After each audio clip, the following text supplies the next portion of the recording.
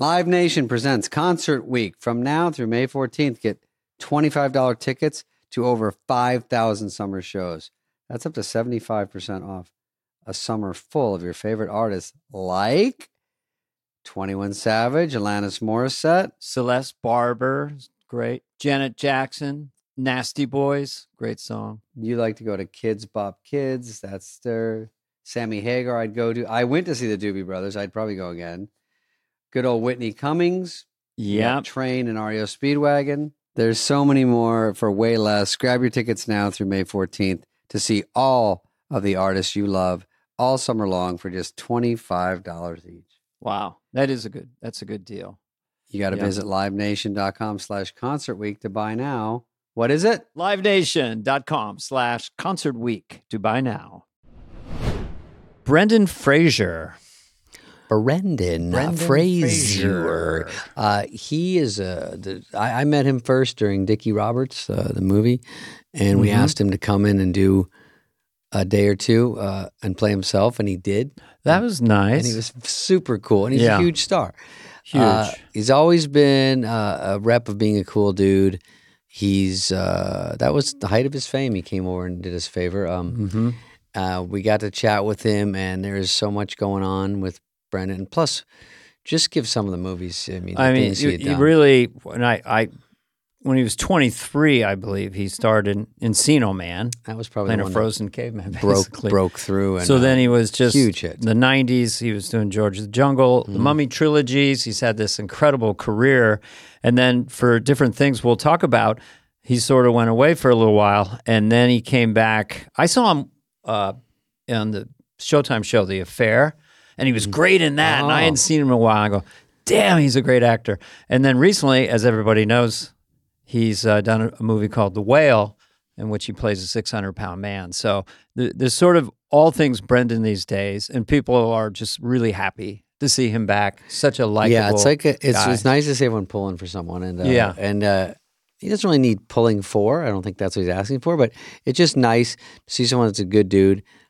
Every career is up and down, and to still be killing it, and to know he's always probably knows he's good. It's the opportunities. That's for everybody. You just don't always get opportunities. Oh yeah, totally. So he's back, and I think it was Lauren or Bernie that always said, the talent doesn't go away. So your career can go like this, but the talent doesn't go away. We're gonna ask him about standing ovations. They go to Cannes Film Festival. You got a 12-minute standing ovation. I go, do people feel dumb after a while? Do you ever use the bathroom in the middle of standing ovation? I'd be texting with one hand. How long can you go like this and you go like a bunch of seals? But we'll get into that because there's a 6-minute one he had at Palm Springs and he had an 8-minute one. I'm like, so first they stand and it's like 20 seconds, and then it's like that festival hears about it, and then 2 years later it's like longer than the movie. Yeah. But the French love to do that. You know the French. We'll do a deep dive into that. We won't tell you about The Whale. We'll talk to him about it, so you can wait for that. And but what a movie! And here he is, Brendan Fraser.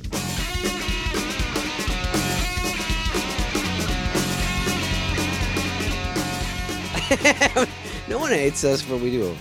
So this is, obviously new show business that we don't really even talk. We never had a plan. We just put the mic on and start talking to people connected to SNL in some way. Yeah. And, so it's weird that this is a job. Blip on his whole resume. Oh, Sometimes it's the main thing. Look at our notes. Do you have any questions, first of all? He won't show me his notes. No, I won't, because mine are better than Dana's. But do you have any questions of us? Because we're I was just narcissists. asking Greg who your sponsors are, because I'm just interested in how podcasts A lot of work. this is new for me. A lot of HelloFresh. Nice. A lot of companies that basically say, we'll do the work for you digitally. Like, ZipRecruiter would be one of them. We'll help you hire people. Right. ZocDoc, we'll help you find a doctor. Oh, yeah, it's true. We keep this. ZocDoc. Jack. Sorry. But they're going to love this part of the podcast. DraftKings. This is this is free advertising. I'm already kissing ass. What's our favorite? We don't have a favorite. Masterclass. No, it's good that they like do it Masterclass. because... Which you should teach. Oh, you should teach a masterclass. In what? Brilliant acting. Duh. We both saw The Whale. I'm still recovering. We both saw The Whale. We both saw it. I didn't see it all. I got to the part where you got out to the ocean, and then I didn't see it. It clicked out? Oh, shit. No, I'm kidding. I saw it. Okay. I saw it, and it kept cutting off because they give you 18 minutes to watch it, and so it gives you little bits. Oh, really? No, mine was perfect. You know how screeners work? Yeah. There's someone on the other end. I pressed a button. I had on a beautiful laptop, stereo speakers, and I went downtown. And it was amazing. Well, listen, if we're going to talk about The Whale, we're going to save it for people listening right now. Want to hear about Brendan's thoughts about The Whale? It's coming up soon. Okay, we can say that because I want to talk about it a lot. That's a teaser. I'm learning. I'm still shaken by it. Okay, we'll do a little SNL. Let's just ask him a couple quick questions because we have to fake like that's what this whole thing is about. Well, no. I want to talk about SNL as a part of his whole thing because I was fascinated as I did a deep dive. Is how I hadn't seen anybody do the broad comedies and then can do the offbeat leading man funny guy like the Mummy stuff and back and forth. You're doing George of the Jungle, and then you're doing Gods and Monsters. It's like there's a pattern here. I've had to have a theme. I have a theme for every podcast. Yours is like the seeds of you being this renowned, brilliant actor. It's almost like you're just starting now, I would say. Because you set the seed for it by constantly dipping your toes into it between these franchises that is so iconic. Anyway, that's all I have to say. I'll be quiet. Okay, good night. Thanks, folks. I think his pattern is there's no pattern. How about that? Interesting. Because, like, let's say someone like me who gets into comedy, you're lucky enough to just get comedies. And so if you were... Let's say Encino Man was maybe one of the first things that sort of blew up for you. That was. Which is a comedy. You think that's all you would get offered and people tell me, oh, you should do more movies like Uncut Gems. I'm like, well, everyone should. I mean, that's just not how it works. Yeah, do the Academy Award winning level movies. Those are the good ones. Again? Yeah. But then you went to School Ties from Encino Man. Yes. With Matt Damon.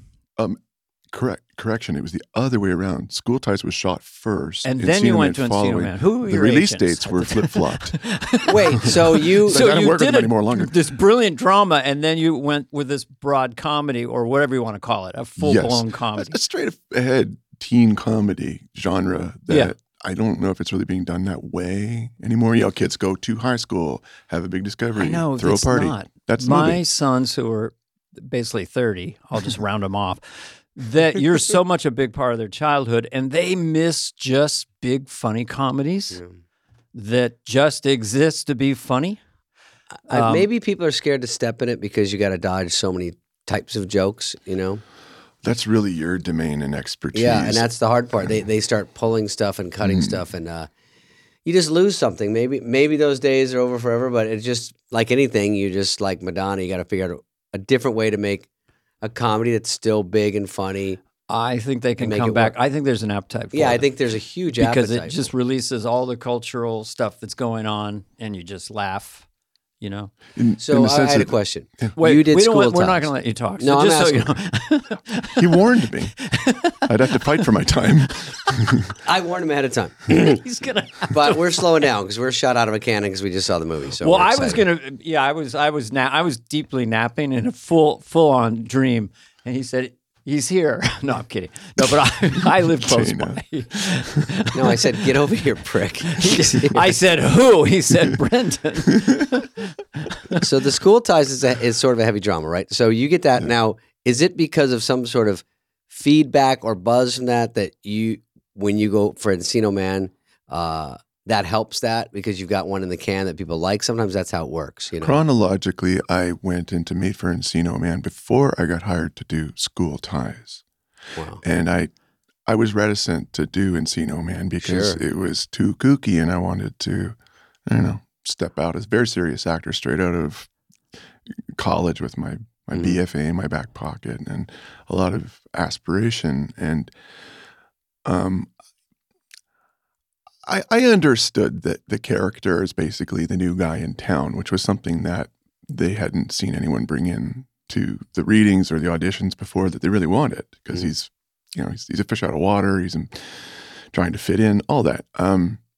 But it was so broad, and I didn't really know anything about film or comedy. And then School Ties came down the pike, and I read for that, did nothing with it because it didn't go anywhere. They were casting at DriftNet to find their David, as I learned.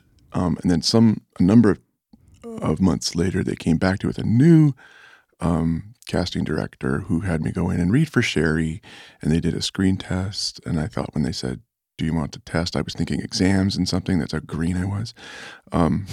Got the job, and that was great. I read with Matt Damon and met a lot of the other guys who were already hired. Was off to Boston and Massachusetts to shoot School Ties, and was getting messages from Encino Man with George Zaloom and Les Mayfield were quite driven to get me to come on board. And then partway through almost finishing School Ties, I was having a conversation with a really great guy who was called Keith Wester. He's not with us anymore. He was a soundboard mixer, and he had a great voice, and he was always mixing sound, but he was on his own radio show in a way as he was reading. He was really a charming guy, and he was mentoring a lot of us. And I was talking about, what are you doing?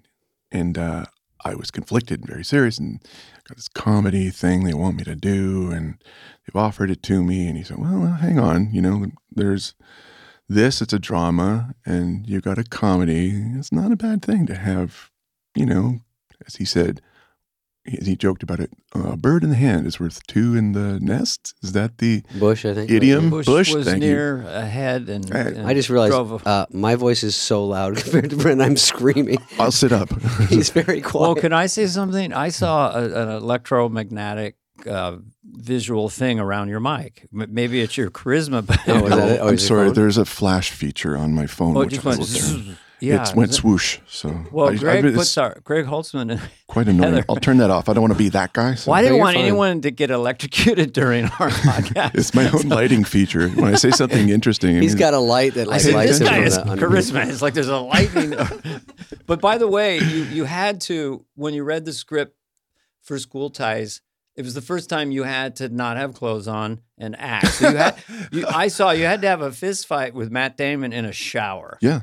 When you read that in a script, are you like, okay, or I can't wait for that day? Well, you don't look forward to it, but I understood what the scene was about, was exposing one another's prejudice and all its it was naked aggression. And so it kind of drives the point home. Yeah. And 17-year-old boys fight. So they get the locket, let's figure this out with our fists. It's interesting. I don't want to interject, but I like to interrupt David. These people throughout your life, anybody, could be a parent, brother, friend, who'll say these casual things that kind of tilt you in one direction or another. We could all have stories about that. So this one guy said this thing to you, which made I'm going to go do Encino Man, or it tilted you that way. It helped me make up my decision, because his point was, if you're new to the industry, your calling card will be, I can do something dramatic. I can do it all. Comedy, tragedy. You can do you don't get that off. You don't get that chance a lot. So you have a chance before the one comes out. You're like, I can do the other one, and then now you can get hired for two different kinds of movies. That was the hope then. So and by the way, Encino Man is a good movie you can do wrong. Like that. No, it was that. Really reading it, he was great at it. I remember seeing it back then. I think Paulie was in it with you. Correct. And Paulie was funny and crazy, and but you were charming. He's good looking, but you're making a lot out of this that could have gone the wrong way. You know what I mean? It could have been so dumb, but it was a huge hit, and that was great, and it was fun. I remember watching it back in the day. Thanks, Dave. And that kind of launched you. I remember my first audition was for a movie called I wrote it down. It was one George with Dead Poets Society. Oh yeah. Wasn't that around the same? Yeah. Prior to that, I remember. Yeah. Like 89. 88, 89. I was in college then. Yeah. So what did you say about it? I just remember that film was coming out and it was being promoted, and I was seeing a young Ethan Hawke and the cast on Oprah, I think it was, to do press for it. So it was prior to, and you did movie anything in mind. Yeah, I did a couple auditions and didn't quite make the cut. So from George, I'm not from Georgia Jungle. You have so many in here, goddamn. Yeah, there's so many. But I just want to interject this too, because is that you said that your dramatic training, so you're doing some of these movies and you're just totally committed, like as a dramatic actor, essentially, when you're doing even Encino Man. Yeah. You're not thinking comedy. You're just playing the scene. I don't know how to think comedy. I think I'm the least funny person I know. And so I saw some pretty funny shit on But SNL. my approach, it's a risk calling comedy anyway, but my understanding or approach is that if you think you're funny, you're not. Yeah. And if you try to be funny, for sure you're not. So play it as a straight ahead reality, right? Yeah. And, on SNL, when the host would come in and sit down in that first Monday meeting and say, "Good news, guys, I'm funny." We'd all go, "Oh no, I know how to do it. I know. I was shocked. I know all the rules of comedy. You say that. 3 things. Then you go, "Oh boy." I just made a joke. It wasn't Christopher Walken. No, he said the Bears. I know how to be funny. No. He's great. But one gear that you did have also in these 90 comedies is that, and I find it really interesting that you could make your face like super leading man, handsome. And then you could go to a grin that would just go a certain way that made you kind of funny. Or, you could take the handsomest way and be the goofy leading man. It was really interesting to watch that, some of your stuff. Was that intentional or just you were just thinking it? I'm sure you weren't making a face, but you could actually had a chameleon aspect. Is that chameleon? Well, I think you shouldn't take yourself too seriously. Yeah. Maybe it comes from that. Yeah. And I think if you're having fun internally, I do think with comedy it helps. Even doesn't mean you're mugging, pushing, trying to be funny, but you're in a sense of fun. Likeable is half of the battle too. Anthony Hopkins, a Tony to me, told me once that he thought acting at the top level is a form of self-hypnosis. He would, as you probably have heard, he only reads the script 200 times. Wow. And he has a Polaroid in those days. I know you're a huge Polaroid camera person. He had a Polaroid picture of his character, and they'd yell speed. He'd put it up, look at it, put it on his face, and go, "What?" And then put it in his pocket, and then he was the guy. Are you sure? You're not making that up for... No, it was Tony Hoppy. Whatever. Tony. He would huff a Polaroid picture of himself and then play the character? Yeah. He wow. would look Whatever at it, works, speed, man. we're rolling. Exactly. Whatever then works. he'd breathe it. And he said, I think it's sort of... I always do Robin Williams when I do Anthony Hopkins. They're both incredibly shy. His charisma is like this, But this, we'll go to The Whale in a minute, but it's hard to act. A point I wanted to make about something else I learned, I got this from Lauren, was before I did my first monologue when I hosted SNL, that moment before it wasn't broadcast, it would have been the rehearsal. Dress, Dress, thank you. He came out and he has a little chat with the host. I was told, Lauren's going to have a word with you. All he said to me was, "It's all about confidence." And he turned on his heel and we went to shoot it. Went to air. Wow. That's what he told me. I mean, I didn't know if he was telling me be confident or don't try and be funny, but essentially it's just about taking ownership of what you're doing and committing to it. I think that let me know a lot about pretty much everything else about, again, knowing you're there for a good reason, you're good at what you do, you like what you do, and if people don't laugh at what you're doing, then just move on to whatever is next. Yeah. Well, I felt when I watched the 97 monologue, you were very confident. Thanks. But then when I watched 99, there was a whole other level of relaxation because you'd already done it once before. Nothing defeats that. You went in and you found Tom Davis in the room. It's like Tom Davis was still living on the set. And it was really, really funny. He was there when I was there. This show is sponsored by BetterHelp. What did I want to get off my chest recently? Well, it's probably something you got to get off your chest because we all carry around different stressors, big and small. We just keep things bottled up, and then it starts to affect us negatively, David. Negatively? Yeah, it was something about when I was merging and the people weren't waving back to me. It bothered me. But, that's a small stress, but it can be bottled up and get bigger. Therapy is a safe space to get things off your chest. And how to figure out, you got to work through whatever's weighing you down. Mm-hmm. Yes, and I was in therapy. I'm there here and there now, but for 5 years. And, it does challenge your thoughts because I don't know if this is profound, but you are your thoughts in some ways. Mm-hmm. So if you're thinking redundant negative things or sad things or whatever, a therapist can kind of get you out of that kind of negative pattern. So be the best version of yourself. And sometimes It can be small things. It can be major trauma. I think either way, it's good to talk to someone. If you're thinking of starting therapy, give BetterHelp a try. It's entirely online, designed to be convenient, flexible, and suited to your schedule. Just fill out a brief questionnaire, get matched with a licensed therapist. Switch therapist if you're not into it. Anytime, no additional charge. Get it off your chest with BetterHelp. Visit BetterHelp.com/FOTW today and get 10% off your first month. That's BetterHelp, HELP.com/FOTW. What about, when did Airheads come along? 95? 95. So I was hearing you talk about that on some, with Sandler. With Sandler. I didn't even put that together. I was like, oh, what's that? I was jealous. Whenever he's mentioned, I try to do that, just under my breath. Yeah. He's listening, trust me. So, by the way, listen to this, Dan. So it's Adam was asking you, or you guys are kind of bullshitting about Airheads, and then Adam goes, oh, and Farley was on it. He was on for 2 weeks. He did a lot of night shoots, and it was probably the most fun I've had on any set. I'm sorry, were you in Grown Ups, Adam? Traitor. No, it was very traitorish, and you agree. I'm glad you agree. And Grown Ups 2 also. He could have picked either one. But I remember Airheads, and I was jealous. I think Bob Simons did that movie. I think it came along. Yeah. And you were shooting down. It was in New York, some of it. There was some inside stuff, and I would came to watch. I don't think I knew you, but I knew Adam and Farley and Buscemi I just met. So that one kind of was a fun one, too. It didn't do great, but another fun comedy one, right? It's come around. I do a lot of fan conventions now, and people show up dressed like Chaz Darby and the characters. Oh, yeah. The posters to sign. They scream, if it's too loud, you're too old.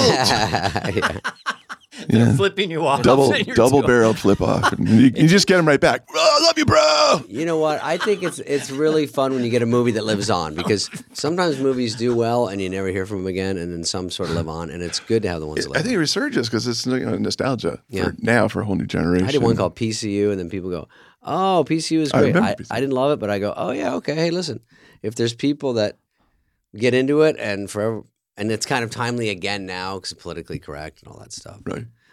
Some of my movies were buried in Nevada in a mine. In a and then if you could have saved Clean Slate, you could have played that baby. They would test nuclear bombs and just do it because they wanted to blow that movie up. People still like Wayne's World. Come on, you guys. Yeah, Wayne's World.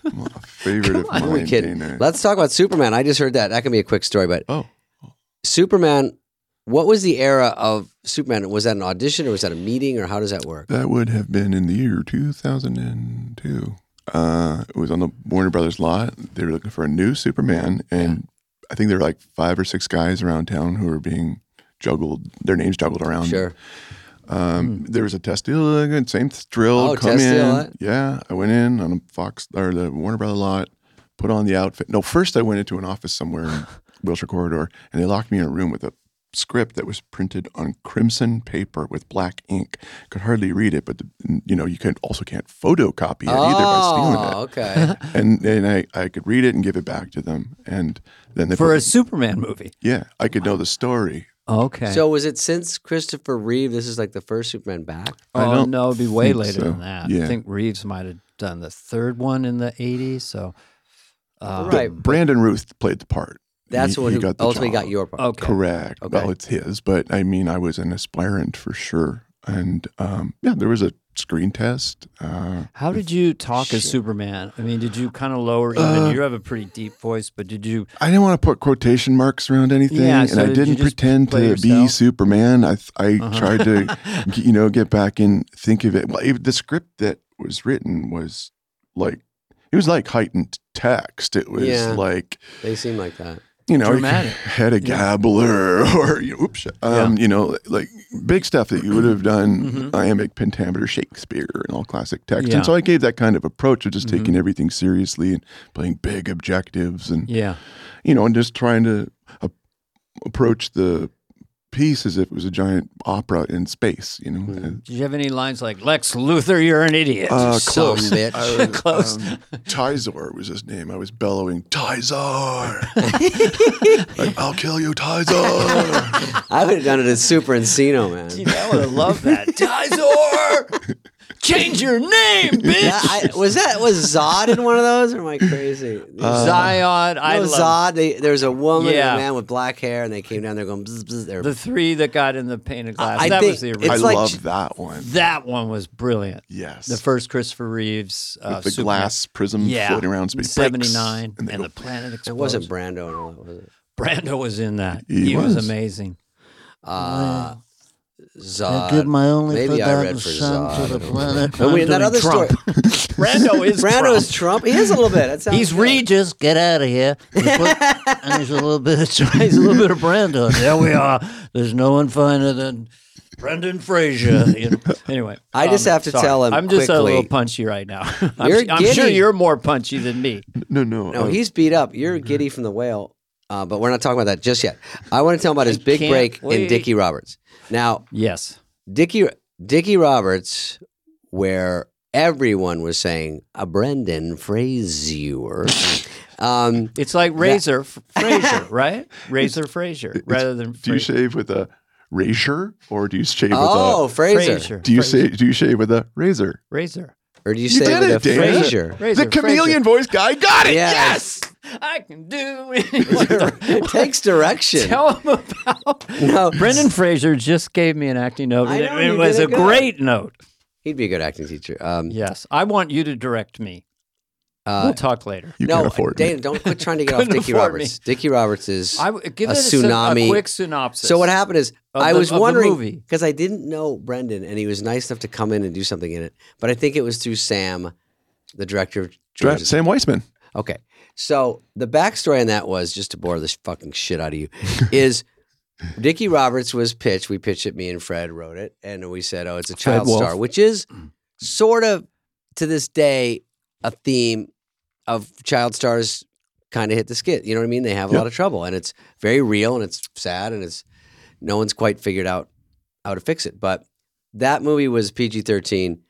Two funny things. One, when we finished writing it, a pretty big director, God, I can't remember who it was, said, I'd love to do it. I'll keep the first act, but we have to go very dark after that and make it R-rated and make it with the way that it really is. And I said, no, it can't be super dark. I mean, and Paramount's not going to do that. So we handed it in. By the way, when I handed it in, this is a classic showbiz story. So they read it at Paramount, and then I get word through back channels. They like it a lot, and they want to give it to Jim Carrey now. Ouch. You understand that this could happen at any time. This is a classic behind the scenes. And so people were trying to keep that away from me going, the good news is they love it, but they think Jim could take it like crazy because he was the biggest guy right then. They'll give him $20 million.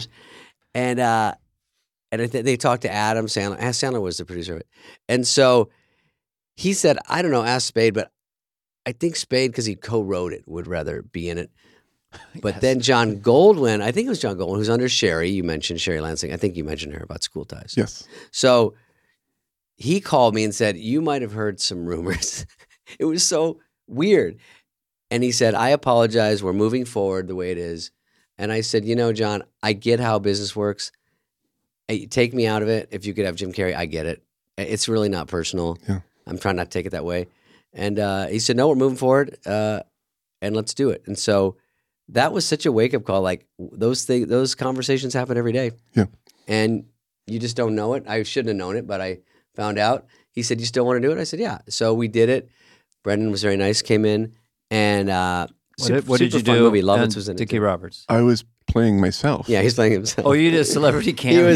He was. I was proving that I think I know celebrities because I grew up and I was wearing gloves and I was crazy. But that child star thing could go. There's really dark because they're kids and they get involved in all these crazy adults, and then there's the drinking and so we sort of did a skim job of making it, but it was fun. We brought in a lot of child stars to do it, and then at the very end, some of them aren't with us anymore, but it was very interesting to talk to them up front, just and hear some of their real stories. But we can talk about Brendan's movies again. All right. Do you have any more things you want to share about Saturday Night Live before we move on? I loved it. It was a proving ground, and I earned a stripe at the same time. By the way, I felt like I had.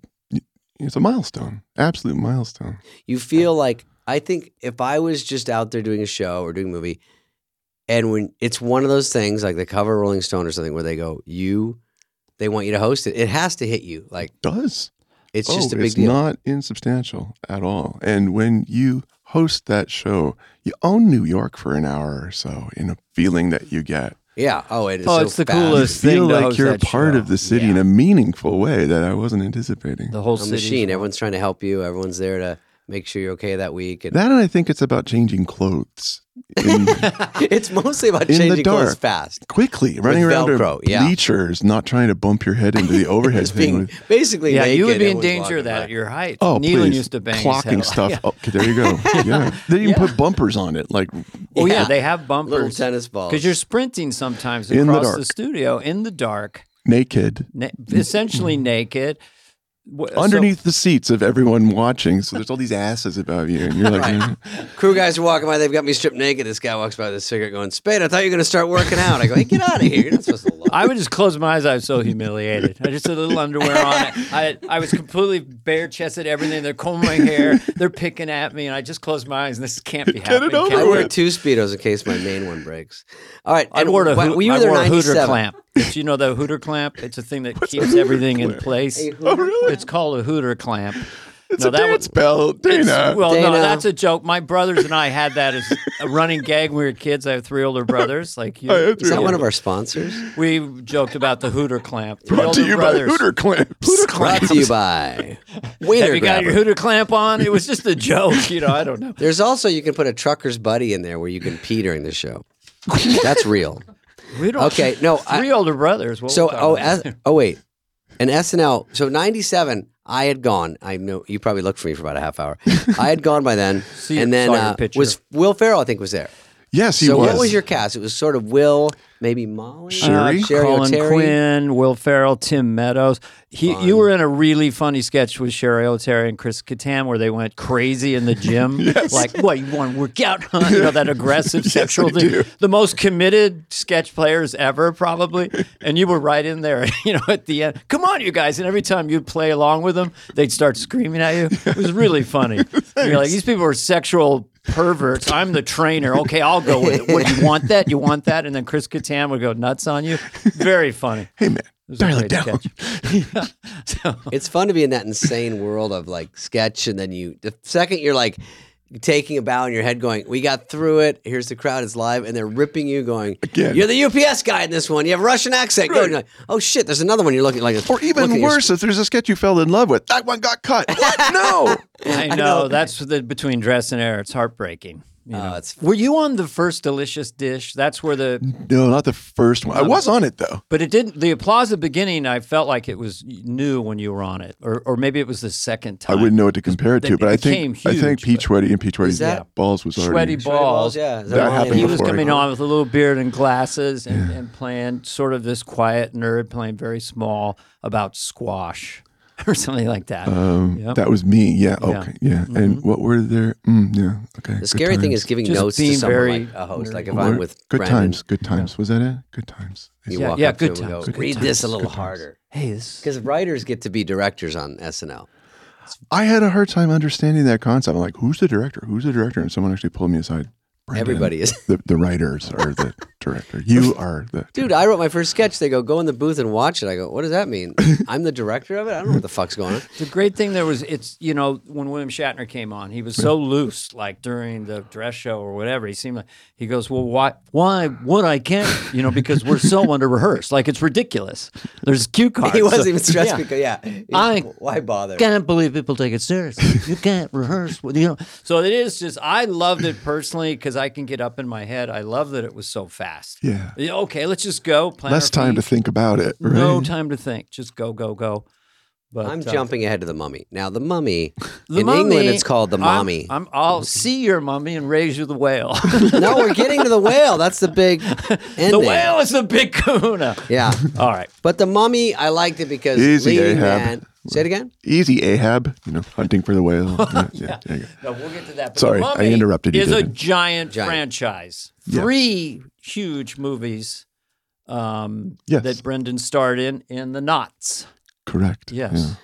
Now, the What Mummy. did you make? that What was your biggest payday? No, let me see. Oh, yeah. Tell us about You don't have money. to tell You make us. a lot of money. Biggest biggest. You don't have to tell us how much money you got paid. I don't even honestly recall, to tell you the truth, because most of it's gone now. I know the feeling. You know, one day you're flush, and the next day birdie comes and takes it all away. Do you remember making $1 million? My first million, I remember. I don't remember this what it was, is but a I remember really making good it. conversation. Isn't that a good conversation? First million. Well, what do you net? That's the thing. Is it $1 million in the bank? People don't understand. What's the check shock on this one? I remember my first paycheck, and it was for $17,000 on a pilot I did. What the net? I went and picked up my check from the agency. It said $9,000. And I went to their accounting department. This is a mistake here. And they pulled me aside and they're like, no, kid, you got to pay taxes. You got to pay a commission. Oh, I had the commission. same I had thing. no idea. You're out. I mean, if you get $1 million, you probably make, and this sounds crazy to people because $1 million is so much, but when you walk with 375,000, you go, You round down to 25 cents on the dollar. yeah, because you got agent manager. You get used to sometimes the business gross manager. figure, and your friends hear the gross figure. Yeah. Right. I drove to an Still agency a lot. once with my wife, and I think it was a $30,000 check for a pilot. And we're like, we're rich. It's Yeah, of over, course. babe. We went in. It was like $1,300. You know. I tried to give her a hug. She pushed off me. Like different, Get off me. different You're breed. not You said you were rich. Yeah. Just kidding, honey. I got it at some point, and I was so excited about it. And okay, and my questions about the Mummy were, it was early in CGI, kind of. Yeah, it was the tip of the spear at ILM with John Burton running Oh, it. ILM. And- Okay. And they had done a lot of stuff with, I want to say, like Terminator. Shit. Yeah. and, ILM was a big one. The Not Avatar. like the creature from Alien. I was close. It was Jim Cameron's water movie.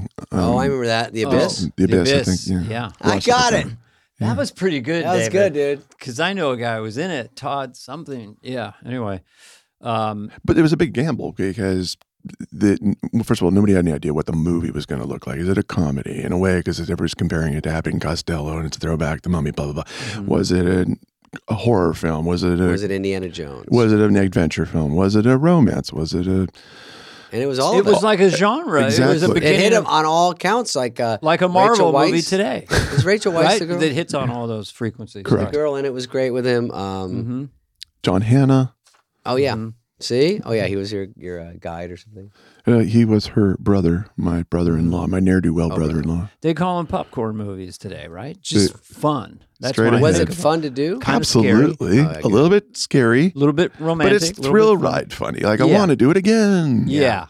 Do you get hurt ever? Not on that one, just my feelings.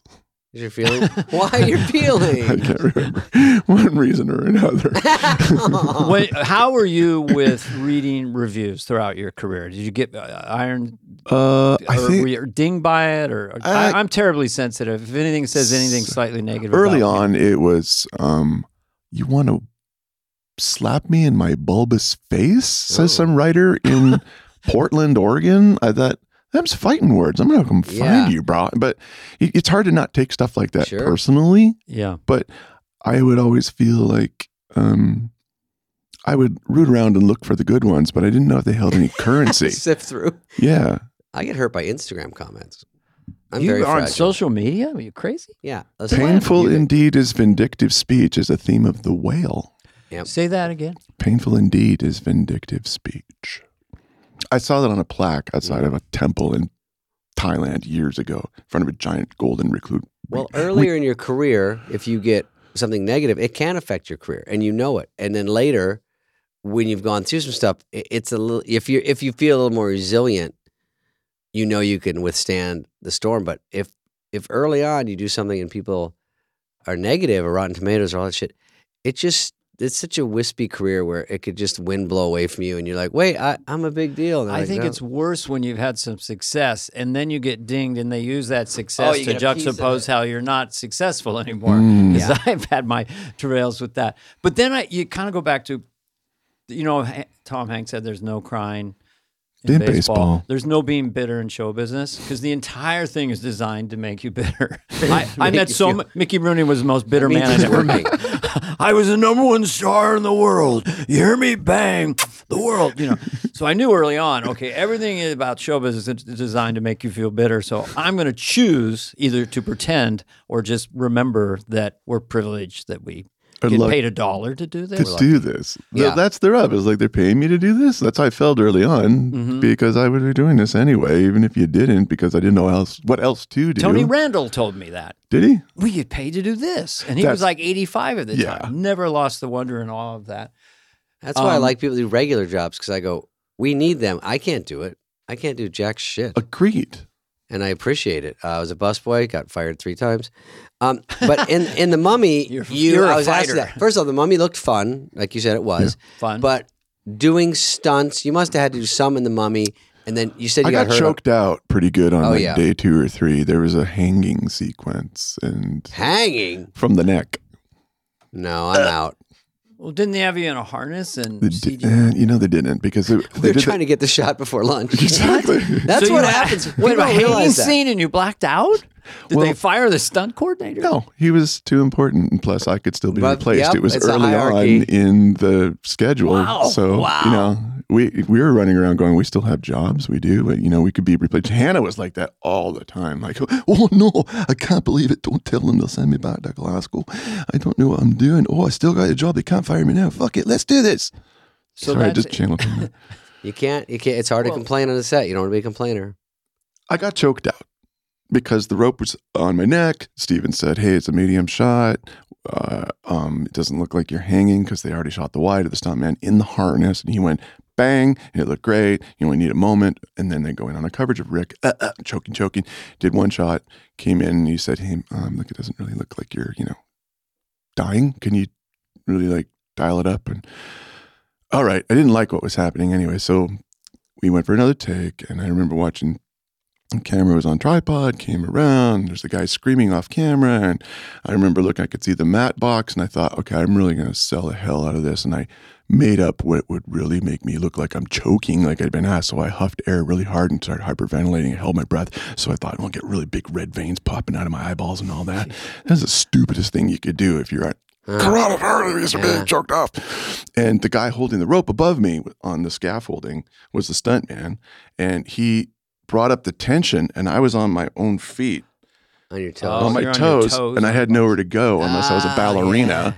Yeah. And I don't, all I remember seeing is the matte box come around, and then it was like, went black. An iris closed, like someone turned the dial down, like, boo. And the next thing I knew, there was a British voice going, Brendan. And there was dirt in my ear and in my teeth, and it felt like my elbow was behind my head and the world was sideways. I didn't understand it. And my shin really hurt, and everyone was quiet as a drop of pin. Forget it. They were screaming their heads off moments ago earlier. And I thought, what just happened? And then it kind of dawned on me that these guys are medics. They're trying to wake me up. Everyone's looking at me. Like, it was, while it didn't hurt per se, it frightened me more than anything else. And I didn't like having that feeling of, being the fallen team player when it happens in hockey or football or something. Everyone gets quiet. Yeah. And I kind of had this emotional reaction. Like, I did something wrong or I didn't know. Whole set's dead silent. And Simon Atherton, I outed you, runs over to me and he goes, all right, man, cool. You're in the club. Same thing happened to Mel Gibson on Braveheart. I'm like, I want to go home. Wow. Initial here. Press hard 4 copies. We won't sue. I passed that. He is a great stunt guy. He went on. He did a lot of really good stuff. I've never heard of someone having that experience. Apparently Mel Gibson did on Braveheart. Like I want to wear. Yeah, but he said, "Let's do it again." There's a difference. That's my bad, Mel Gibson. So. That was Mel Gibson. Oh, I can't. Australian accents are difficult. That was Keith Urban.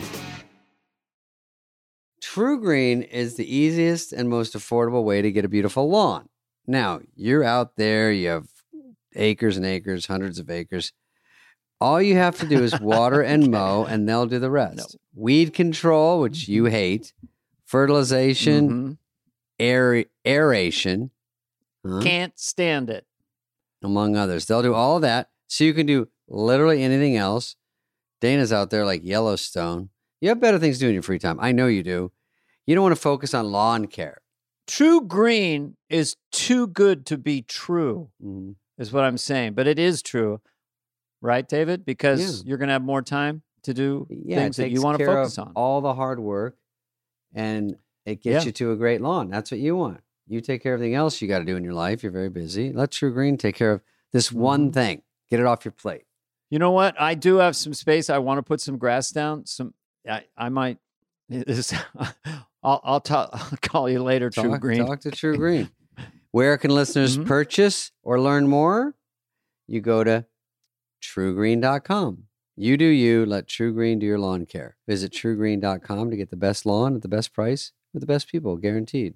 You can trust True Green to give you the best lawn because they are the official lawn care treatment provider of the PGA Tour. Whoa. They offer a satisfaction guaranteed, and they have a verified best price promise, which guarantees you the lowest price with no compromise on quality.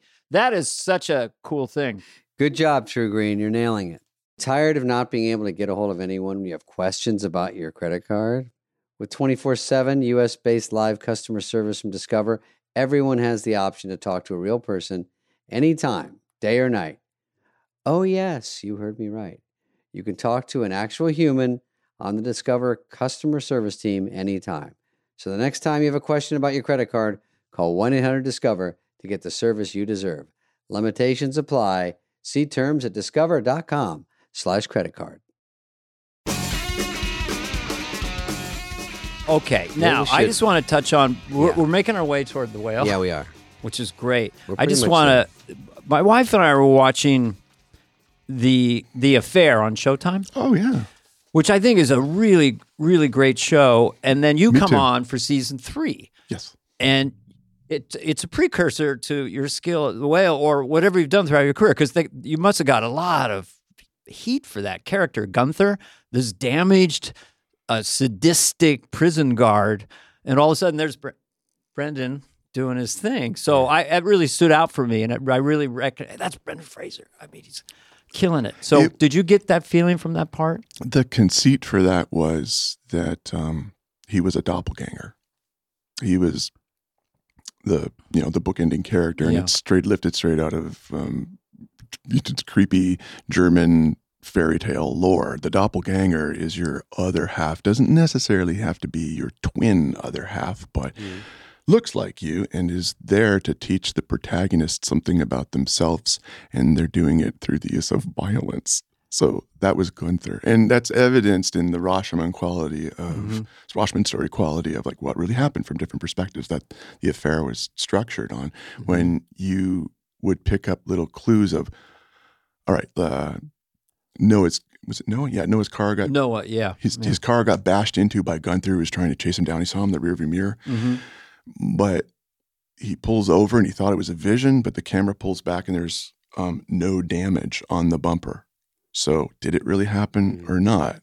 And then by story's end, he gets out of jail and confronts him in his own home. And it turns out the guy may have just been a well-meaning social worker all along, who worked in the jail and wanted to make sure that the inmates had a structured plan when or if they got out. And he was confronted by him on his own front lawn. And you should be left wondering, did that really happen that way?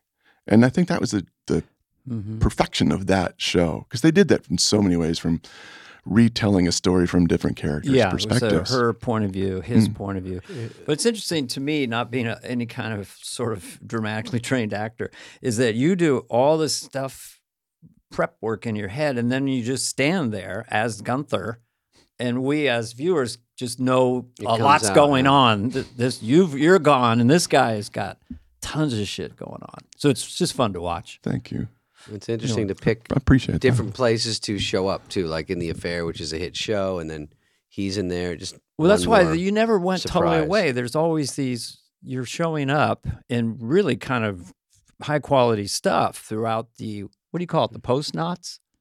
Not 2012 to around now. there. Yeah. Yeah. So I did take a step back to slow down. My life had taken a different path at that point too. I had kids. I'd moved across the country. There was some legal action in my life, personally speaking, and that, for better or worse, it's something you must contend with, and it takes your focus away from what your aspirations professionally are. But you'd go mad if you didn't have a job, right? So I always had something to do, whether it was with the affair or some other project. And also, I don't know if I could have maintained the level of expected success that I had up until that point, because you fall out of favor if your film doesn't reach, I don't know, a magical number or something like that. And you don't know what the rules are. You don't know if you've been fired or you just won't be rehired. Yeah. So you got to take it in control of it yourself. Being someone who had a botched bypass and had career difficulties, I just wonder how you process that period of not needing to go and do it personally, but it's sort of on record that you had troubles and various things. Same with other people. How does it affect you now? You look back at, hey, Brent, were you proud of? You were courageous. You made the right choices. I'm glad for everything that happened the way that it did, because I couldn't be the individual who I am now without having gone through the paces that way before. If this kind of acknowledgement that I'm seeing or receiving right now had happened 20 years ago, I wouldn't have been able to I wouldn't have had the emotional man tool belt of psyche to deal with it.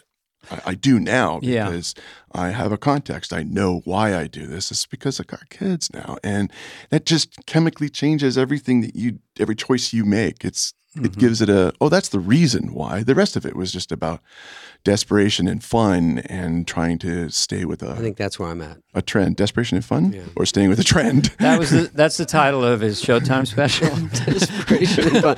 It took Brandon to find a good title for me. I go, that's it. That sums it all. Quick, let me write that down. So it's sort of like your own mortality, or putting your kids first in your brain all the time. And for me, when I did that too. I was like, oh, you can really check out of here at any time, So I was like, oh, please, can I get to 60? You mean you can check out, meaning you because my issues were at 42. I'm perfect now, never had a heart attack. That's all. It's in my book. I recall, Dana, and you look fantastic. You look really healthy. You look hot. Thank you. I know. Anyway, but I was curious about that, and that makes total sense. And so you're back at the table in a way, and you're saying it makes sense. All this emotionality you went through and this whole trajectory, you're able actually to grasp it. Because I got an Emmy once, and Bob Hope handed it to me. Wow. And I wasn't really there. You had an out-of-body experience with it? Out of body, but I couldn't really. Me and Emmy, I'm just from Carl. And you're like, am I the good guy that's supposed to get an Emmy right now? When I look at everyone's so great, when I was on the cover of Rolling Stone, I felt nothing. I just I couldn't grasp it. I'm just saying that talk about that a little more, because it kind of happened to me a little bit last night. Oh, good. Yeah, great. the Critics' Choice. And I were, kind of no. Yeah. Well, can I say one thing about Anthony Hopkins again? Just by accident. Because he was kind of doing TV movies, and then he read the script. This will take very fast. Hannibal Lecter or whatever, Silence of the Lambs, and he put it down after 5 pages. He said, "I didn't want to read anymore because I might not get the part because it was so perfect." Wow! And he thought he would think to himself, "What would it be like to be in a big Hollywood film? Oh, wow, that must be amazing." So he does Hannibal Lecter, wins the Oscar. He's in Times Square. He looks up, Silence of the Lambs, Anthony Hopkins lying around the block. And he says, and I felt nothing. Oh. So it's hard. You're out of body in a way. You're all these awards you're getting and 10-minute standing ovations. I would find it to grasp it. You feel like you're in a fever dream or something? No, sometimes, but that's just my own insecurity coming to take over me. And the best advice I'm getting from friends and family and all that is just stay in your own boots. Just take the moment in. Yeah. And I know that has value because I couldn't appreciate that stuff earlier on. I can now. Yeah. Well, I think that for all of us, because, I'll cry in my car sometimes, just like for a minute, when just things overwhelm you. Yeah. And David is there usually at the same time. No, but so when you're that raw with people and it's so authentic, I know that's such a cliche word now, it touches all of us. Yeah. because we're feeling the weight of it. You can't watch your acceptance speech. And I couldn't, by the end of The Whale too, it was just so overwhelming. Yeah. And so whatever you went through maybe informed you to bring us these gifts. It has to have had value or gotten into your body. And The Whale was shot during time of COVID also. So it was this, it was tiny set, 2-bedroom apartment. We rehearsed on a sound stage with a taped out floor, a 1-to-1 model. So we really knew our jobs pretty well. Say 1-to-1 model? So it's like exactly taped off what the set's going to be. You would rehearse a play, for instance. Darren wouldn't even let us cross the tape. We had to use the entrance, taped out entrance. Like there's a wall there. Yeah. Okay. You would walk into the wall. Don't cross the tape. Darren Aronofsky. Aronofsky. Him too. Sheesh. I'm not good. I went to state school. I'm not. We're from Montana. We don't put 2 and 2 together too easily. I'm Brendan Fraser. How do you do? Brendan Fraser's here. I mean, it's almost like. I always thought, just to touch on what you just said, it would be harder to me, I think, if you were on Friends. It's like a show like that. The first thing out of the gate is so huge. Yeah. Mm-hmm. And you don't realize it might not be like that anymore. How do you follow that up? And how do you follow? It must screw with your head. And when you get like one line in something and then you get this, and you sort of go up and have, everyone has career ups and downs, that you do appreciate when it's going good because you go, it can go away. You didn't know before, but now I still feel like someone's going to walk in the door and accuse me of fraud, basically. And I have imposter syndrome. Like you feel like I should be feeling something. I guess it's normal. Jimmy Stewart and Henry Fonda said that's it. Every movie. They haven't found me out yet. Yeah. Dana and has I won't insurance. even do the impression. I guess we're right on schedule then, guys. We're David. Tell him. Now listen, people don't know this. The Whale got a 12-week standing ovation. By the way, I will say it's funny when I hear like a 3-minute standing ovation, then 6, until I go, what are these people doing? Do they bring a lunch? Because they're clapping going, are you sitting down? Because I loved it, but I have to go to the ballet now. Like you gotta 15. Pace yourself to do this. I know. Work. Well, and Brandon's watching him going, are you done? I get it. You liked it. Now my feet are hurting. I was trying to leave the theater when I thought we were almost out the doors in Venice, and Darren's like, "No, get back, take a bow." I'm like, "Really? All right, fine." So I did. I took a bow. It wasn't, but what you don't see is I was looking at 1,200 people, and they're all crying, and they're Italian and stuff, and they're doing this. You can't not. So was that a moment? I was just curious about this when I see that. Like you do the movie, so everyone's starting to get you hyped up. Hey, I got to admit, hey, you're awesome at this, right? It's starting to happen. But then when you show it to an audience and you get that kind of response, then it's real. It's as great as people are telling me, right? And so see why that would be a Waterworks moment, maybe even more than because it's proof they actually like it. It's not just some agent or somebody telling you that it's good. You're great in it. Are you having a sense memory right now? I was just no. Because that. No, wait. I am now. Now I am. No. Okay. Because it feels like that would be the first. What was the first one that you showed it to, where you were with the audience and they Venice Film Festival, 1,200 seat theater. I don't have the number of seats, but there were many people. And you have no idea how it's going to go. I know that I've seen it. I know that after you finish watching this film, the credits roll. And people are still rooted to the spot. And I don't say that in the same kind of like blowing smoke kind of way. Agents going, well, I loved it, man. This one's legit. I was the whole time just riveting. I felt like I needed to reconnect a few sockets and cables after I saw it. I'm in the thing. And it's not, it doesn't let up. Your daughter in is wonderful. Sadie Sink. Sadie Sink is from tremendous. Stranger Things. You and her Liz together is that energy is magic. The two of you. She came in, coming in hot, and she did not let up. She was tough too. She was tough. The estranged daughter. First thing, Sadie is a genuine article. I watch this kid winning the game ball every single day at a front row seat. Her talent presages her years. I don't know, like, where'd you come from? And she is. As Darren describes her, she's like a jewel. You look at it one way, it's interesting and new and beautiful and all that. And there's a new facet. And she was just consistent, a stone cold professional in her approach.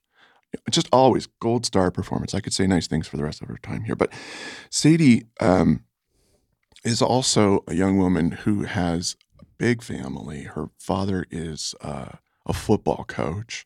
He's got a handshake on him, like gripping a handful of channel lock pliers. Like, are you a stonemason? Like, ouch. And it's just him introducing himself. So she comes from a real strong family. And she has this gift. It has to be. Yeah. Her approach to playing this part was, and I saw it. She never went in for the trope of an angsty teenager. She understood that this girl is talented as a character, but doesn't know it yet. She has a lot of understandable rage that comes from her hurt. Charlie did something that really, really wounded this kid. And he didn't have to pay the bill on it until it confronts him and life doesn't. That's the movie. You invited the bill being paid. Exactly. So she comes back and she's demanding of to get what she needs.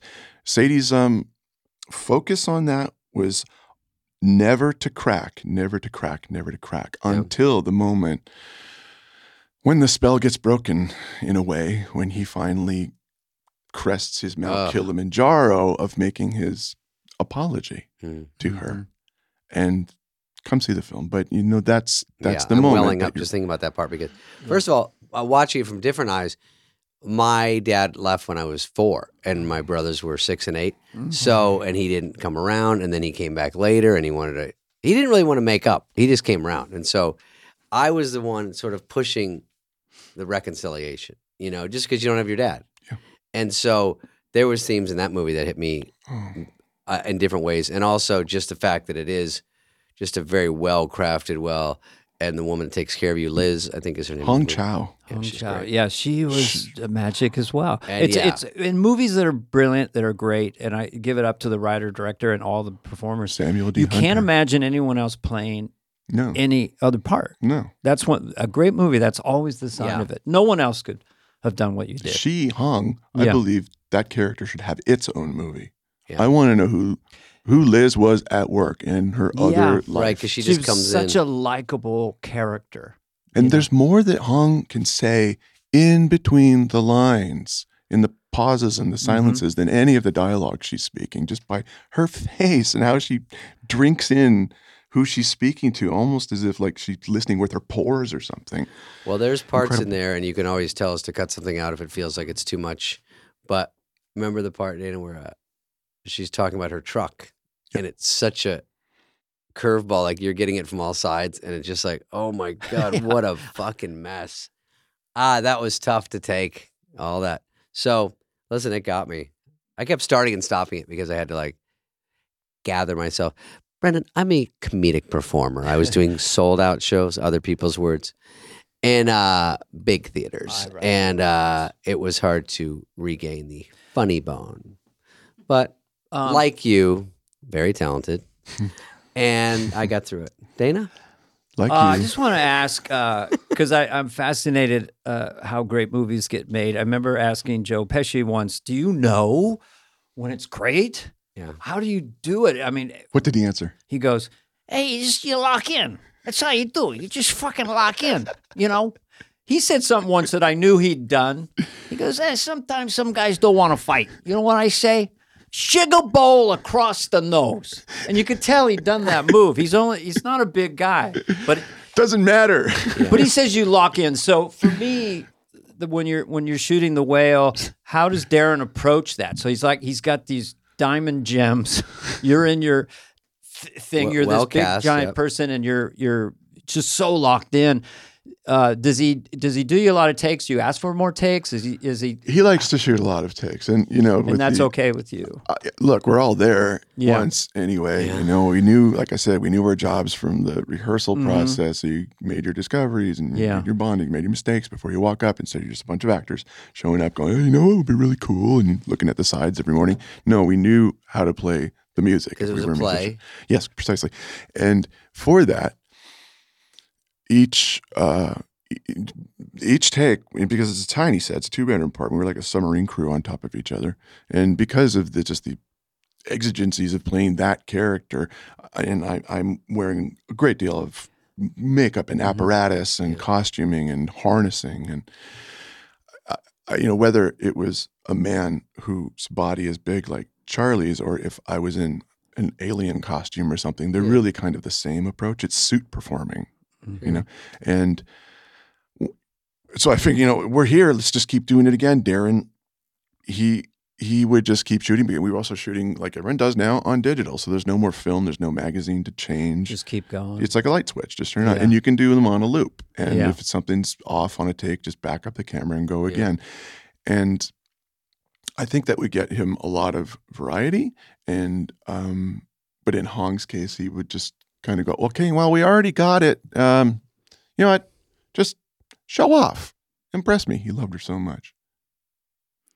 It wasn't, you would try, and it was really finessing of many takes to find out what's the best way to do it. He was never shooting for variety, with me at least. And you could almost do it different ways. Like there's different colors and layers in each take, and you're like, he's got to go back and pick which is the best one. Because sometimes I think that was a good one. Next one you go, that was good at the beginning. Oh, we nailed that part. On different movies, but this one, I'm sure he's got in his head what he wants. It's hard. It would be hard with that emotion, which is a lot of your stuff, and humor. It's very emotional. To get through take after take. That would be harder for me. Well, because you have to I get say there. one day at a time. I think you got to eat an elephant one bite at a time. At least it was in one location. Was kind of nice. Yeah, where was it? We shot in Newburgh, New York. Across the mighty Hudson. It was frozen at that time of year, so cold there, in a motorcycle museum in the lower half of... and I'm sure you said this on press junkets, but so it was 3 hours in probably and 3 hours out? 4. Oh, and how many to get out? An hour. But that's okay. I mean, shoot for 12 minutes a day. I had a guy, Kevin Yeager, who's brilliant on this, a very goofy movie no one saw, Master of Disguise. I love Master of Disguise. Hey, wait a minute. Let me get can I record this? Master of Disguise. I'm a Master of Disguise. Anyone we interview that mentions it gets a little. It was very, very silly, but he like 8 hours with me sometimes. Wow, 8. Honest. Yeah. In which character? Do you remember? Well, it was the Turtle Man. I'd get there at 3:30 or 4 sometimes. Oof. He would spray spackle, very detailed on my hands and stuff. Yeah. Was he built? Were they putting appliances on you that were already built? Appliances on when I did Quint from Jaws, Robert Shaw, Shark Go in the Water. That was a big one, Right. Look exactly. And I'm encased in rubber. I don't know if you had a situation. I'll ask you in a second. And they said Barbra Streisand's here today because James Brolin was playing the father. Mm-hmm. So I had lunch with Barbra Streisand, but I'm in full prosthetic Robert Shaw makeup the whole time. Weird, yeah. There was no time for me to get out. So do you have goofy agents or people come by? You're completely Charlie. You're fully your guy, and then you're talking. You're talking as Brendan. It was a little weird. There were moments of that. Yeah. But if we weren't like in the production or the family, there weren't that many visitors anyway. There actually 0 because it was COVID restrictions and all that. I think David from A24 came around and just put his head into my cooling tent and say hi. My cooling tent. Yeah, I did. I had a cooling tent with a Barca lounger. Yeah. Because you can't get up and run to lunch. You have to I needed to be wheeled the 70 or so steps from the chair to the set, to the chair, to the set. I won't say anything more about the movie, but I could see that. Right. We're talking about the movie The Whale, which is doing very, very well box office wise, I've read. I mean, it's getting a big audience for an indie film. It's hard to make adult thoughtful dramas at the moment. I hope they'll turn around. It used to be that's all you could make if you wanted to do something small. It was a thinky piece that went to a film festival and then you hoped for distribution or something like that. But what with streaming and all the different ways to consume content. After rehearsal, how long did it take? After what? After you were done with rehearsals, how long did it take to actually shoot it? I think we had like 30-something days, not including the weekends, but 30, 32 days. Okay. But we shot mostly chronologically, which was really helpful. That's fun. Yeah, you that really helps. It through. I wouldn't say it's a fun movie, but I'd say that helps. That helps. Would you like to learn a new language? Oui. See what I did? Oh. No, I said we like French. Oh, okay. Oui. I have, ever since I've seen Pepe Le Pew and His Way with Women, I thought, I want to learn a new language. You know what? I do have a because I do voices and stuff. I do like the sound of French language. Yeah, you're good at faking a language. I just do gibberish, but I want to actually learn, and that's I'm going to introduce you in the world to Rosetta Stone. It's the most trusted language learning program available on desktop or as an app, and it truly immerses you in the language you want to learn. Yes, I've heard about this and talked about it for a long time. It's a trusted expert for 30 years. They have millions of users, 25 languages offered. So I think that pretty much covers the globe. You've got your Spanish, your French, you were just talking about, Korean, Dutch, Arabic. Fast language acquisition. There's no English translations, so you really learn to speak, listen, and think in that language. That's the hard part, I think. That's it. And it's an intuitive process. You pick up the language naturally, first with words, then phrases, then sentences. And it's all designed for long-term retention, which is great because I took Spanish for 12 years and all I know is how to find a library. Yes, I know. Donde está la biblioteca? So this one, really, really, you retain it. I learned German and I know hast du Schwester? No, hast du Bruder? No. Nein, Abracabras, zwei Schwester. That means, do you have a brother? No, I have 3 sisters. I took German for 7 years, and all I remember is Gesundheit. What does that mean? That means bless you. Oh, okay. Yeah, so someone sneezes. Gesundheit. Rosetta Stone, that's not going to happen. Another thing I love is they have a built-in true accent feature that gives you feedback on your pronunciation. That's like having a personal trainer for your accent. Very important to being understood in a foreign country is to do it in kind of the rhythm of the way that language is spoke. Right. You don't look like some clown. Desktop and app options, audio companion, and ability to download lessons offline. By the way, the lifetime membership has all 25 languages. For any and all trips and language needs in your life, that's lifetime access to all 25 language courses Rosetta Stone offers for 50% off. What are we waiting for? It's a steal. What is going on? Don't put off learning that language. There's no better time than right now to get started. For a very limited time, Fly on the Wall listeners can get Rosetta Stone's lifetime membership for 50% off. Oh, yeah. Visit rosettastone.com/fly. That's 50. That's like the highest I've heard of. 50% off, unlimited access to 25 language courses for the rest of your life. Redeem your 50% off at rosettastone.com/fly today. It's blazing hot outside. You get into your car and turn on the AC to get cold air pumping, but it blows hot air out. This issue is commonly caused by low refrigerant due to leaks in the AC system.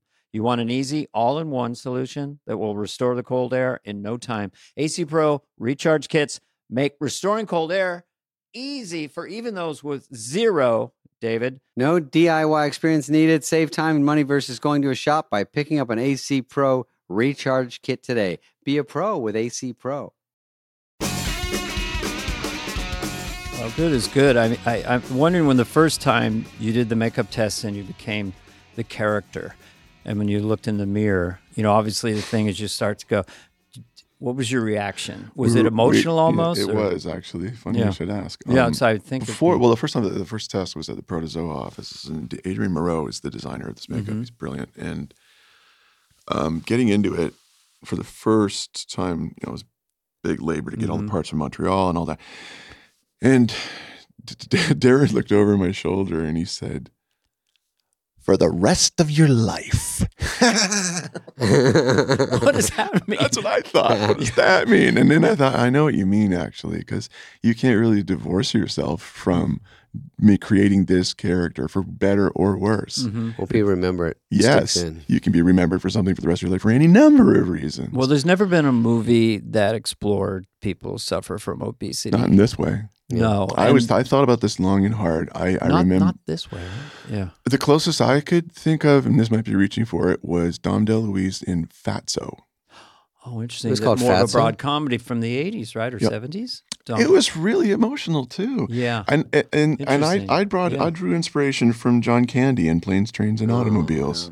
Yeah. Do you recall when they were he was deriding him, and he says, "Go ahead, you can I'm a big guy. You take a shot at me. Yeah. But I like me. My wife likes me. Yeah. I'm good enough. I mean, and he looked like he was going to crack in that moment, and he probably was. And that was a beautiful piece of acting right there. I don't think we've seen that kind of sensitivity attached to owning who you are when you live in a larger body like that. Yeah, and I love that he was a college professor, you know, and there was a heartache always underneath almost the entire, it was just there, you didn't have to play it. Even when you're being light, like you're being light with everyone, you're saying, I'm sorry. But, you know, it's all in really your face. So the suit kind of goes away after a while because you're just watching you to see what's going on. That's the hope, because in absence of it, you know, being a success with our finely tuned brains seeing makeups versus CGI creations, and you can tell where the dotted lines are, and you automatically go, you have to make a decision about suspension of belief. I'll let that one slide. But with this, it was a straight ahead analog makeup. Yeah. With the exception of maybe a light digital curative, if like a piece of fabric on your shirt was acting up in its own movie or whatever, that we'd fix that later. There was a scene when on the bib sort of shape of the collar, when Charlie goes down the hallway to go to bed, he takes his shirt off before, and you know, anyway, that was the full suit. It was very heavy, and you know, anyway, apart from that, what you see was what you got. But if it didn't work, there was no movie, and the rule was, this is a makeup and costume that will obey the laws of physics and gravity. It will not be what we've seen so frequently, which is a foam, light foam. A Halloween costume kind of silhouette that an athletic actor wears, and you sort of defy gravity and bounce around the way. And, you know, I mean, that's a different movie. It's a different genre. I have mixed feelings about what's funny about that and what's not. No, you look like it was very belabored to do anything. That guy was ill. He was not well. You really, I mean, when you were wheezing and, you know, I felt suffocated, you know, I was really, and when the heroic moment with his daughter where he's, I don't want to give away the ending, but when he gets up, that put me in a puddle of tears. I'm feeling it right now. It's having the strength to get to your feet and do what you need to do. Just someone who loves his daughter so much, and it's impossible, and he's going to do it anyway. And anyway, you should see it, folks, if you like great drama. If you like great movies, my God, jeez. Sorry, so you got me again, Thanks, Brendan. Dana. What do you got for Brett? I think we should let him go on his flight. There you go. Brendan's a very nice dude, and Brendan he came Fraser over on the way to go to more stuff in London about anyway, the whale. On another human note, everyone, you know, there's so many awards in our lives growing up. You know, you're a Canadian, speak French, but there's the Academy Awards. I mean, you've already nominated Golden Globe. You've won Critics' Choice. I don't know how many more there'll be, but do you let your mind wander to that idea of an Academy Award? No, I can't. I don't want to get ahead of myself. I can't read those tea leaves any better than you or me or anyone can. I laugh at the prognostication that goes on because nobody knows shit. I know. Nobody knows anything. No, it's always a surprise. Disabuse yourself of having the inside track. You do not. No, nobody knows. You do have to keep that attitude. Yes. You know. Right. It was Herman Melville who wrote, I know not all that may be coming, but come what may, I will go to it laughing. Yes. I lived by that since Venice and now. A few other maxims and idioms along the way. Another one being, ignorance is the parent of fear. It's better to know, better to go towards the risky things that we're reticent to know about or learn about, so that you have a fully formed opinion about it, a more well-informed opinion, than just ignoring it and condemning it early on and remaining frightened. Yeah. That's, again, Melville, 1851. Moby Dick. Exactly. With Gregory Peck. That too. Saw it as a little kid. Was always blown away by it. Did you just do Gregory Peck? Gregory Peck. I've kissed bigger lips than yours. I'm Gregory Peck. I'm Henry Fonda. I can do these guys, but no one knows what they talk like. Yeah, I know a lot about a GAF projector. Now, you're a Polaroid camera. GAF. Anyway, I just do the voices. But, you know, those Rich Little voices, those old movie stars. I love Rich Little. The only one you could do now is Jimmy Stewart because of It's a Wonderful Life. Kid came up to me, hey, you did the It's a Wonderful Life guy. But the rest are all fading gone. out. They don't know who they are. star. They have No, frame it's of okay. reference. Is that right? Our They first don't. movie stars. I still do Nixon in my act. It seems to. Can we get a taste? No, my accent's stupid. Isn't that the standard? That's it. No, Nixon was a good go-to. Alderman and Dean, they were the ones that led me down that path. Well, good luck to you. I think anything that happens from now on is all gravy. So it's Brendan, been great. Great talking to you. I'll give you one little thing, and Yeah, I'll give do me it one as little Hans thing. and Franz. Fee, fi, fo, fum. Oh boy. I smell an Oscar nomination. Oh God. Sorry, he's laughing. We have to have a sense of humor about it. Just in memory of my late mother, who loved the church lady because she was Oh, church. really? She was church lady. Oh, that's funny. Well. We're up there getting our awards, aren't we? We think we're a little bit superior to a little man I like to call Jesus. We like ourselves, don't we? We're having a good old time at the party circuit where alcohol is served and the sluts there are plenty. Yeah, I don't know where she came from, but that's I'm flattered that your mom got some joy out of that character, and my mother-in-law is Irish Catholic, loves it as They would well. have got along great.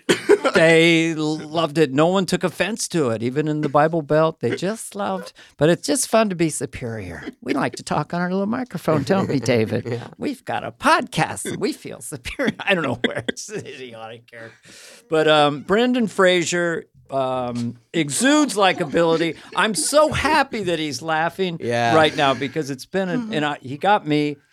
David saw a little bit. We laughed. But So anyway. I saw the whole thing, you jackass. The whale? Well, just everything here when we started thinking about that last moment in the film, it still gets me. I don't want to talk about that because it's part of the movie, but I was gotten all across the board. I kept stopping because I was like, oh my God, this is catching me off guard. Over and over. So how can we sum up? We appreciate you. I mean, the whole world is, as you know, just loves you. Everyone's happy to see you.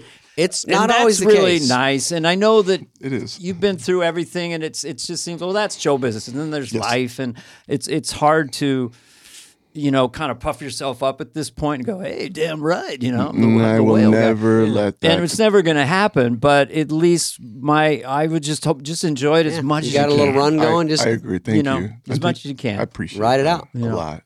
People will say nice things to me sometimes, and I'm like, oh, okay. You're blowing up, Dane. That's my sister. You're blowing up again. I go, really? I don't think so. But so I know, but for you, your training and what you've shared with us about your, quoting Melville and what you're doing, I mean, that's the true path. Like what's, He knows what he's doing. what's the work, In the end of the day, you did this brilliant piece of acting in this film. That's all we have. Period. Thank you. Look, I summed it up. Thank you. All right. And I have a business manager to introduce to you. No, do you have any advice? No, he's doing good so far. Yeah. So anyway, well, good luck in these next few weeks going through the circuit, and we only wish you the best. And we also really want to thank you for coming on our podcast. It's my absolute Very pleasure. cool. No, it's very, very flattering. You got to talk toward the end. I thought that was a big deal. We tried to interrupt. I said to David before, let's cut him off 50% of the time.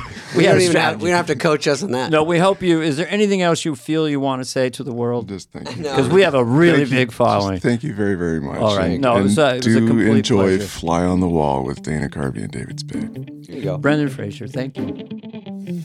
Hey, what's up, flies? What's up, fleas? What's up, people that listen? We want to hear from you and your dumb questions. Questions, ask us anything. Anything you want. You can email us at flyonthewall@cadence13.com. Okay, here's an AMA, guys.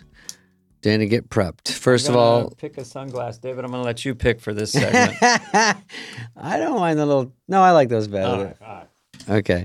Twins. Love the podcast. The recent Farley tribute was great. Sent me on a YouTube deep dive of Farley's time in SNL. What a legend. Question for David. You mentioned a movie you and Chris were pitched shortly before he passed called The Tree. Do you remember specifics? Yes. His name is Lance Witchy, pronounced like witchy woman. That's what he says. Okay. The Tree, Dana, was a movie. It was pretty typical of Spade Farley formula. I liked this. I was a stiff DC political guy climbing up like an assistant, whatever, low man on the totem pole. I'm getting married. It's a week for my wedding, a week before Christmas or whatever. After Thanksgiving, they say they want a tree to be delivered to, across the country. Mm-hmm. I order it. There's a big screw up. It's my fault. I hear from the president himself, you go get the tree and bring it back. Make sure it gets here. So I have to fly across the country. I have to get back for my wedding. And Farley is the lumberjack that's in charge of the tree. And he wants to make 18 stops on the way there. And I don't want to. So we fight along the way. And it's sort of a good device. Kind of like trains, planes, and automobile, like two misfits on a journey. Mm-hmm. Is that script still around? It might be. I thought we're later. Two misfits that could go on a journey. Yeah. Well, I'm up for journeys. And Melissa McCarthy, I thought might be funny at one time for that. But it just sort of went away. We both had read it. We had done, we'd just done 2. So we thought, let's give it a breather. But at the end, we were like, the tree was pretty funny. We could probably shape that or get somebody on that. So anyway, it didn't work out. But that was kind of what it was. I never asked you this, but what was the difference, you think, in terms of like Black Sheep versus Tommy Boy? Nothing. Did you sense that maybe Black Sheep wasn't, because Wayne's World 2 didn't do as good as Wayne's World 1, but... Well, the problem there was Tommy Boy, the quick stories, which we're not good at quick stories, but it sort of fell into place. Pete Siegel's director, Fred Wolf was on the set. We're just adding jokes. We're just all screwing around. So, no one's it was watching light the farm. and easy, and then the pressure in the second one. Second one, we got your director from Wayne's World. Penelope, she's good. And she didn't want me in Black Sheep. So...